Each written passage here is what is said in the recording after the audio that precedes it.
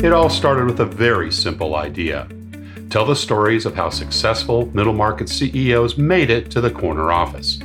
I'm Brant Handley, founder and managing director of Resource Options International, or ROI. We're the USA's premier executive search firm focused exclusively on empowering middle market companies to attract, hire, and retain A players while transforming top executives' careers and lives. ROI's Into the Corner office is dedicated to discovering how middle market CEOs advance their career, and we're making these remarkable and sometimes quite unbelievable stories available to you for the very first time. Listen and learn about the challenges they've overcome, the interesting people they've met along the way, and the lessons learned that steered these executives' unique journey into a middle market corner office of their own. I know you enjoy these CEO stories as much as I've enjoyed recording them, so thank you for listening today. And if you like what you've heard, rate us on iTunes or wherever you get your podcasts. I'm looking forward to you joining me on the next great middle market CEO adventure into the corner office.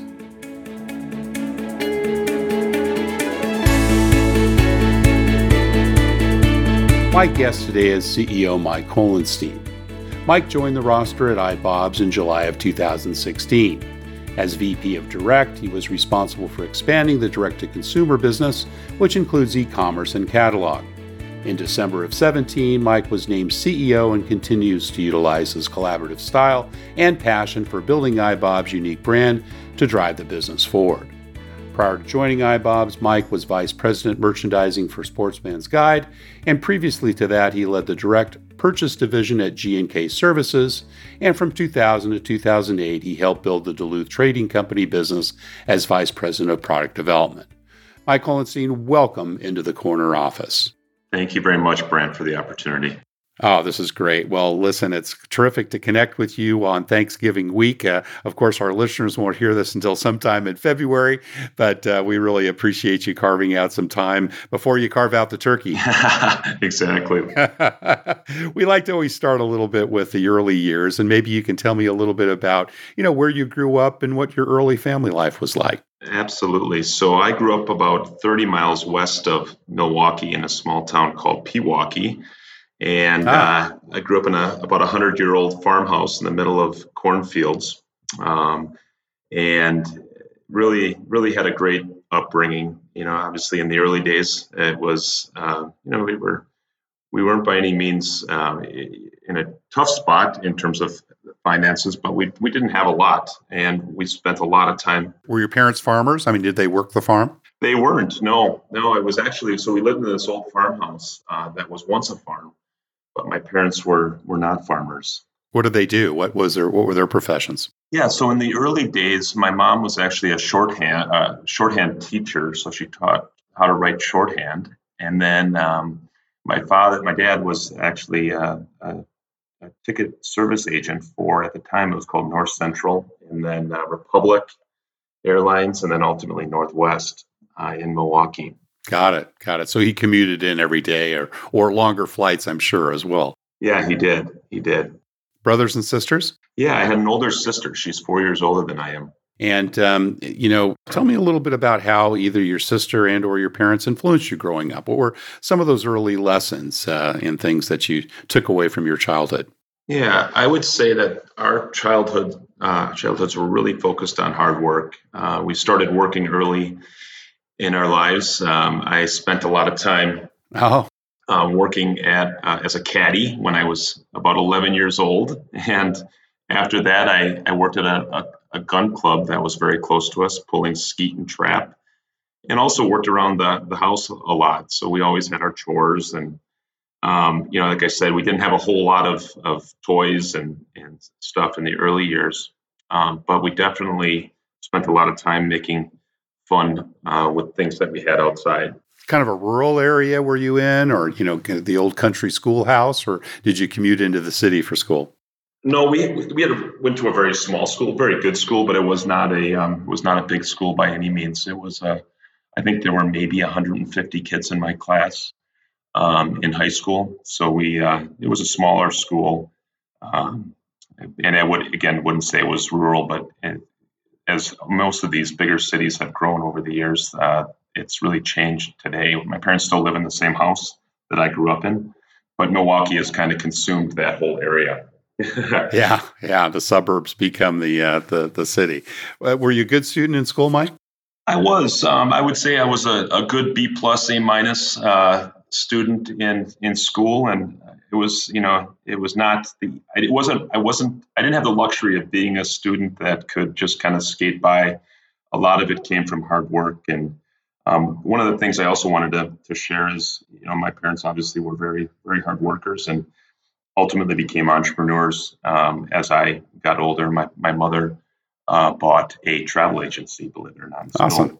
Just recently retired, but so I got the bug for entrepreneurship from her Early on. Yeah, very early on. Cool. Any other early influences in your life? Any coaches or specific teachers that you remember that kind of helped steer your way? Yeah, I would say there were many. I had the good fortune of interacting with a lot of great people, both in school and through sports. I played basketball mainly. Mm-hmm. Also played some golf. But I would tell you that I was very fortunate to have great coaches. Never were we the best team, but I think I learned a lot of great life lessons through the coaches that I had. Yeah, so it sounds like you were involved with sports and a few other things. Tell me a little bit about, some of those influencers there. Coaches, you said that had a particular influence on you. What were some of those early lessons that you might have gotten from one of your basketball coaches? Yeah, I would tell you that it all was really focused on teamwork.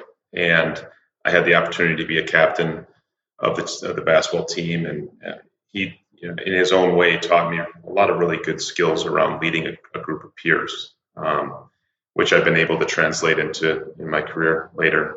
In many of my jobs, I've had the opportunity to gain more responsibility over time, and ultimately had a number of peers reporting into me, which is always an interesting challenge. And I think a lot of the things I learned early on in my life, not only in high school, but also in college with some of the jobs I had. Managing that interesting dynamic is really important. Yeah, and absolutely. I think he started the training for me back then, and it was never really about winning, but it was about focusing on fundamental skills, things that help you become better as a team and an individual. And I would say that that's really what he helped me with, and rather than focusing on the outcome, focusing on the how you get to that outcome. How you play the game. Yeah, absolutely. What position did you play, Mike? I played a lot of positions. Like I said, we were not a great team, so I kind of rotated around, but I spent most of my time playing a forward position. What about entrepreneurial things? You'd mentioned that mom had started a travel agent.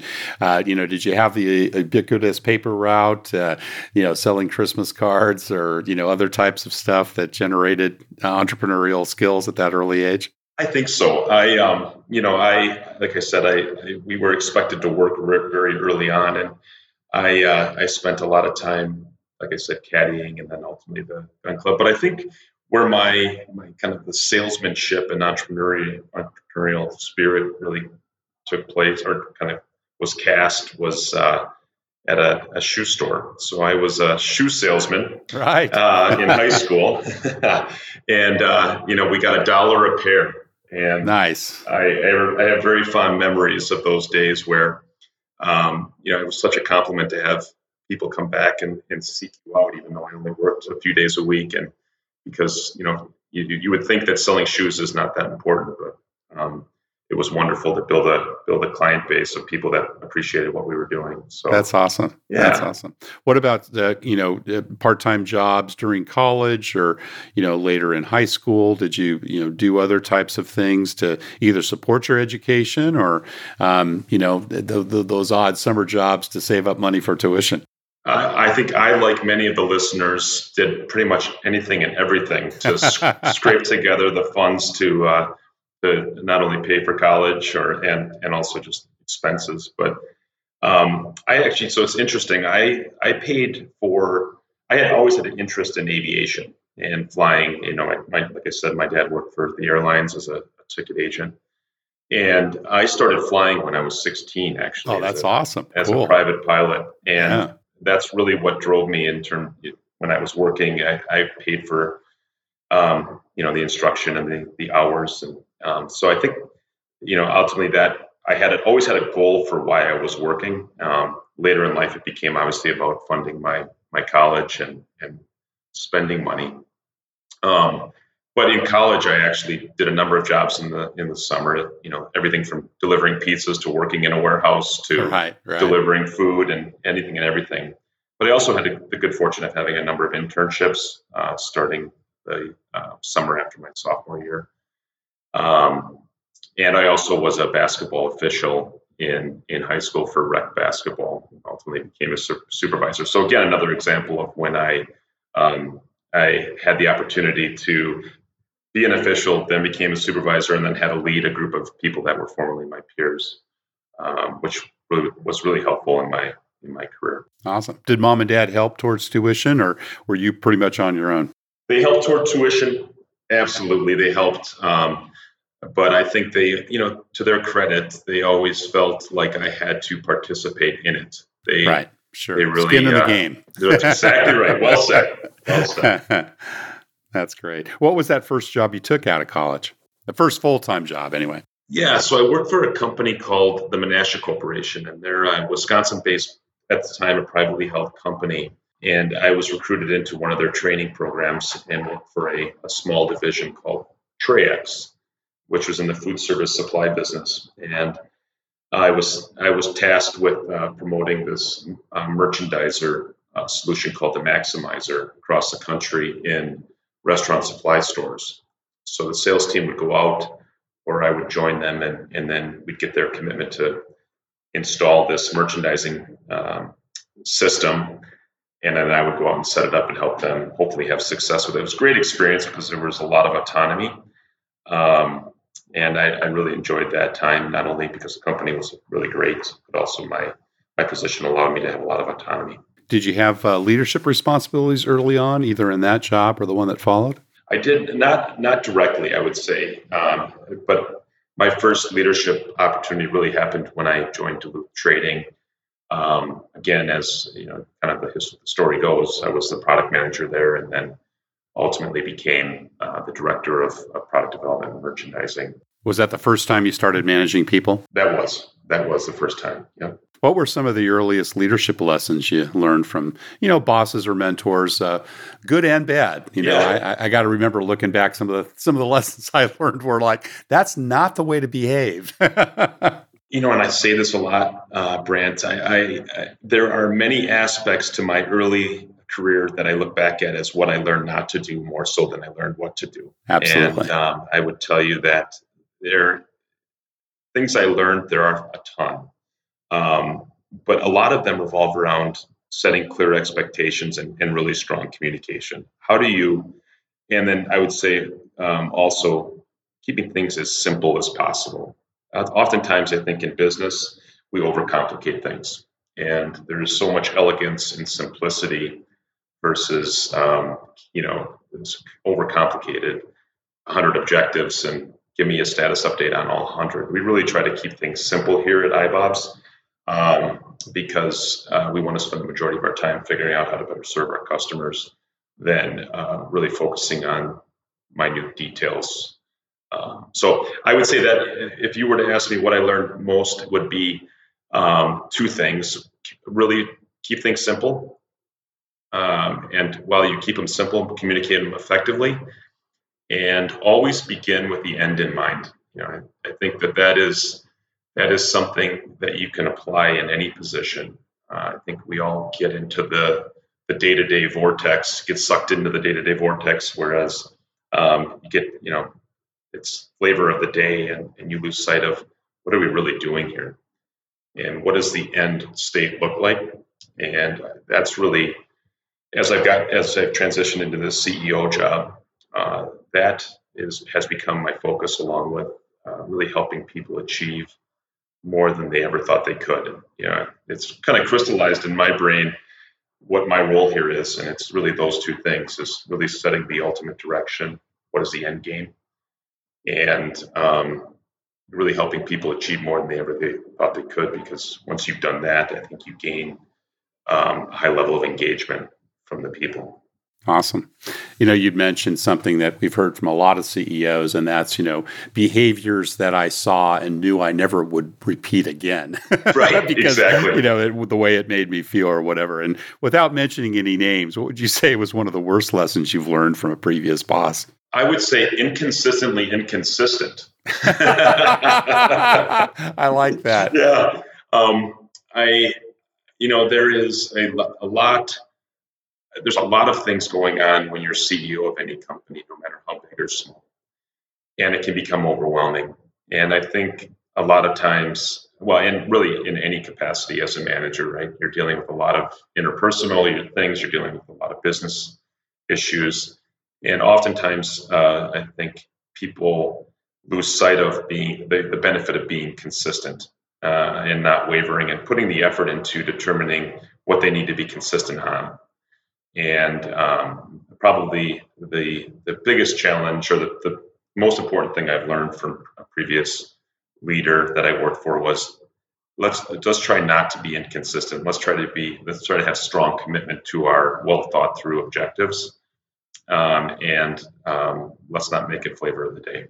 How would you say your leadership styles evolved over time, Mike? Greatly. I look back at myself in my first leadership position with some embarrassment. I think that's a common trait. Right. I think a lot of managers do. I will tell you that when I became a manager, I thought I knew a lot more than I did. Kind of like before I was a parent, I thought I knew a lot more about parenting than I actually do today. But I would tell you that I thought everybody should act the way that I acted, should have the same behavior, should do the things that they do the same way I did. And I had the good fortune of hiring some wonderful people early in my career at Duluth Trading as we grew that business. And I look back at it and thought, now look at it and say, wow, we could have done so much more if I would have been more open to different styles and not so focused on people doing things the way that I did them. So I think that's really been an important realization for me.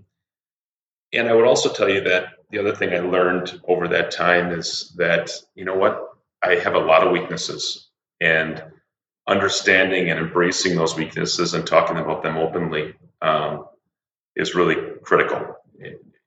When you get into a leadership position, you want there to be a bit of a facade that you know exactly what to do. And I think that was one of my bigger failures as well, trying to have everybody think that I was, try to portray the fact that I had everything under control when in reality. When did you learn that a cookie cutter approach doesn't work with all people in terms of management style?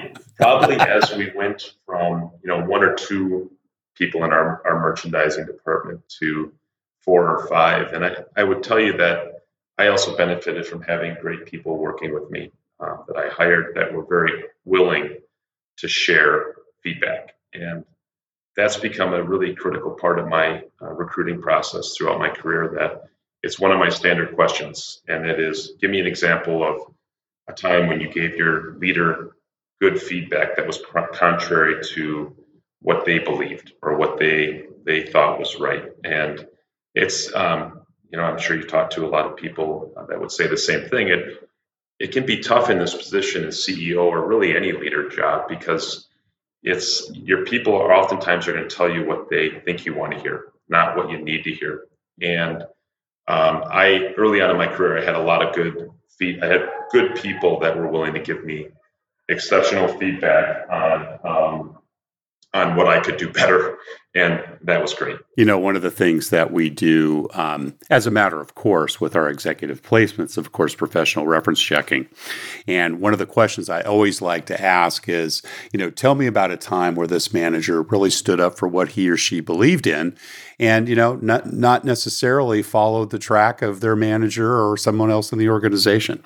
And it's always revealing, particularly if this has been someone that, formally supervised this executive, in what they have to say in that area, because that's a real true north type of a response. If you get someone that is always the yes man or the yes woman, or kind of always follows the flow, they're probably got some limitations in terms of their leadership capabilities. Whereas if folks kind of lay down the law and really fight for what they believe in, it's a character issue. I completely agree. And, and this is another thing I share with all the people on my team. The only way I'm going to get better is if they share really good feedback for me or to me directly, because if I'm doing something that doesn't feel right, probably not because I know that I'm doing something that doesn't feel right. Yeah. So, and that's been great. I think when you empower your people to speak freely with complete openness, that's when change happens. That's when you've given them permission to bring a different point of view, that's when you can have innovation at a company, and that's when you can really move a business forward. And that's been critical for me. It's still hard for people, no doubt about it. But I think when you openly talk about it, that's when you get this really complete openness that benefits any and all companies. Mike, how do you decide if it's time to micromanage or when to stay out of someone's sandbox? I'll go back to your earlier question.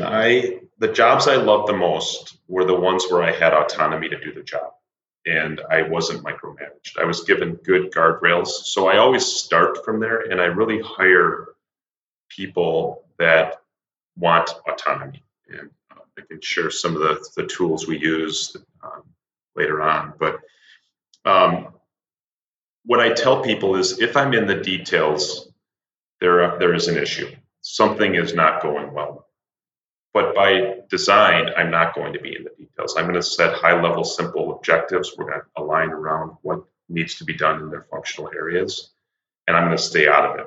I do have weekly touch bases, but those are simply focused on the details and the objectives. They're focused on the objectives and the status against those objectives.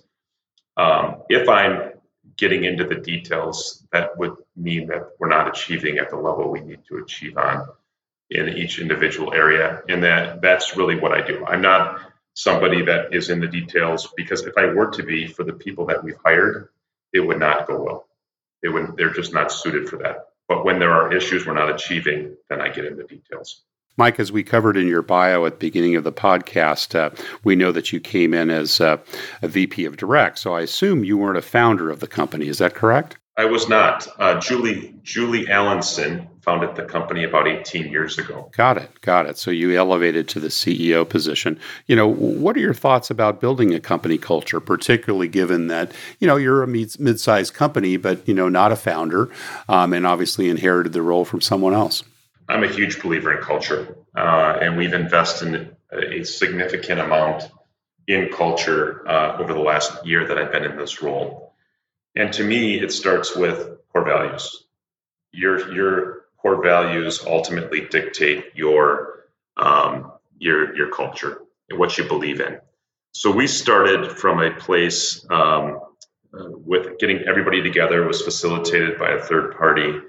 And we ultimately came up with our core values as a team,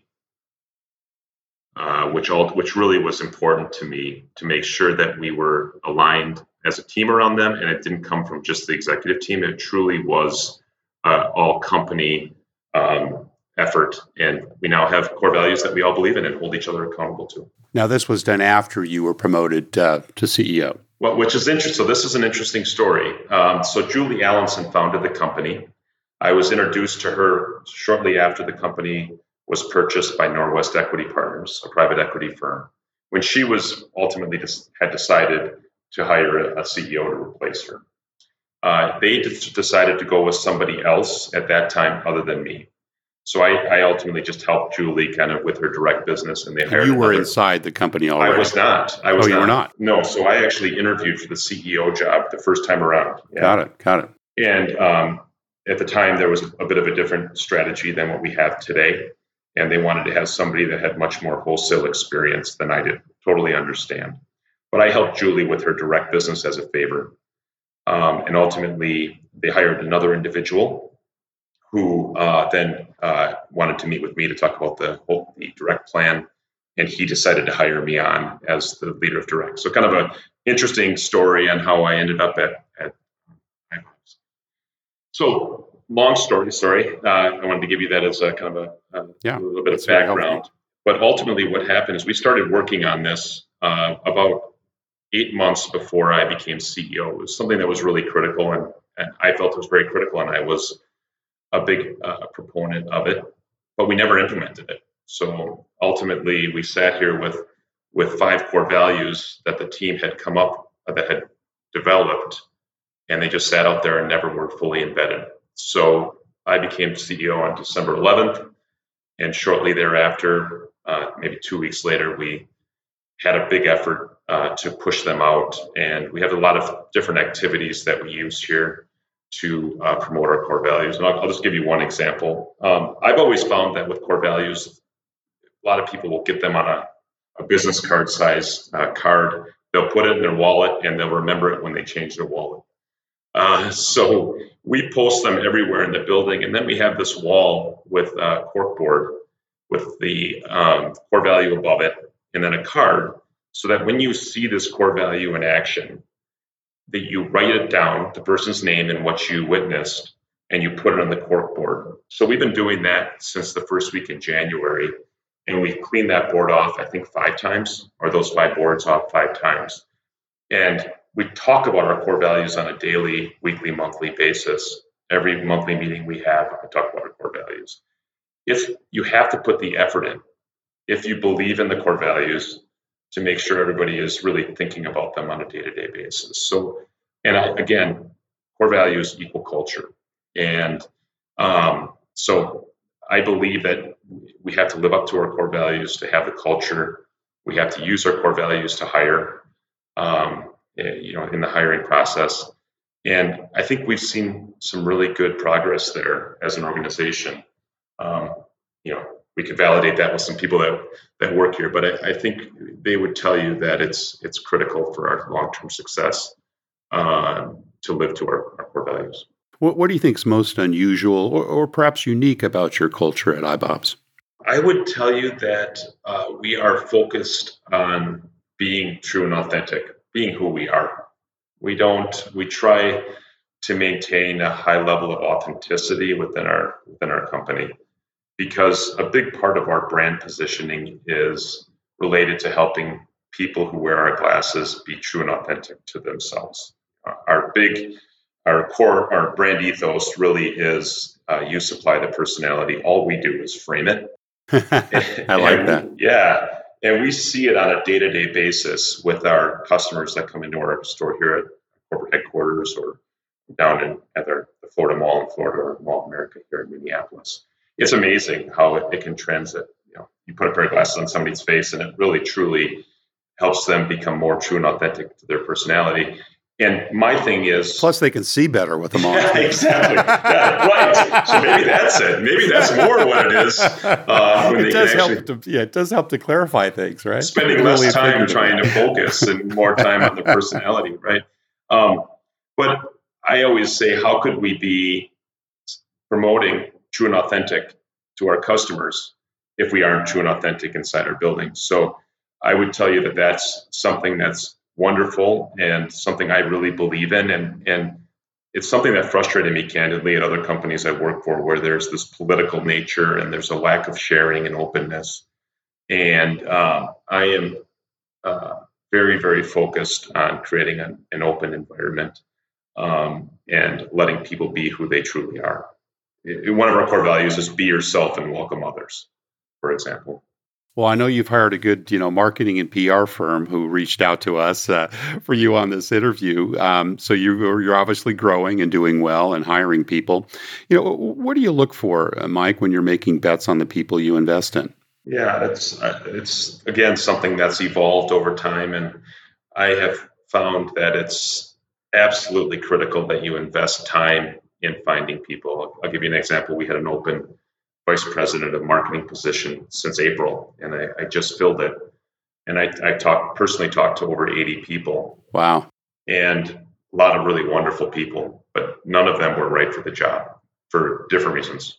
Did you use a recruiter for that, just out of curiosity, or did you do it on your own? We did, but again, one of the things that we've been really great at is just networking. And yeah, absolutely. We had a very good executive recruiter, but by chance I found this individual through my networking. Oh, really? Outside of that? Interesting. It just kind of a random thing. So I would tell you that I look for a couple things. I look for tenacity. I look for grit. Those two things are really work ethic, right? So really it's a work ethic. Do I really get a sense? Because really at the end of the day, we're a 17 or 18-year-old startup and we need that tenacity and grit.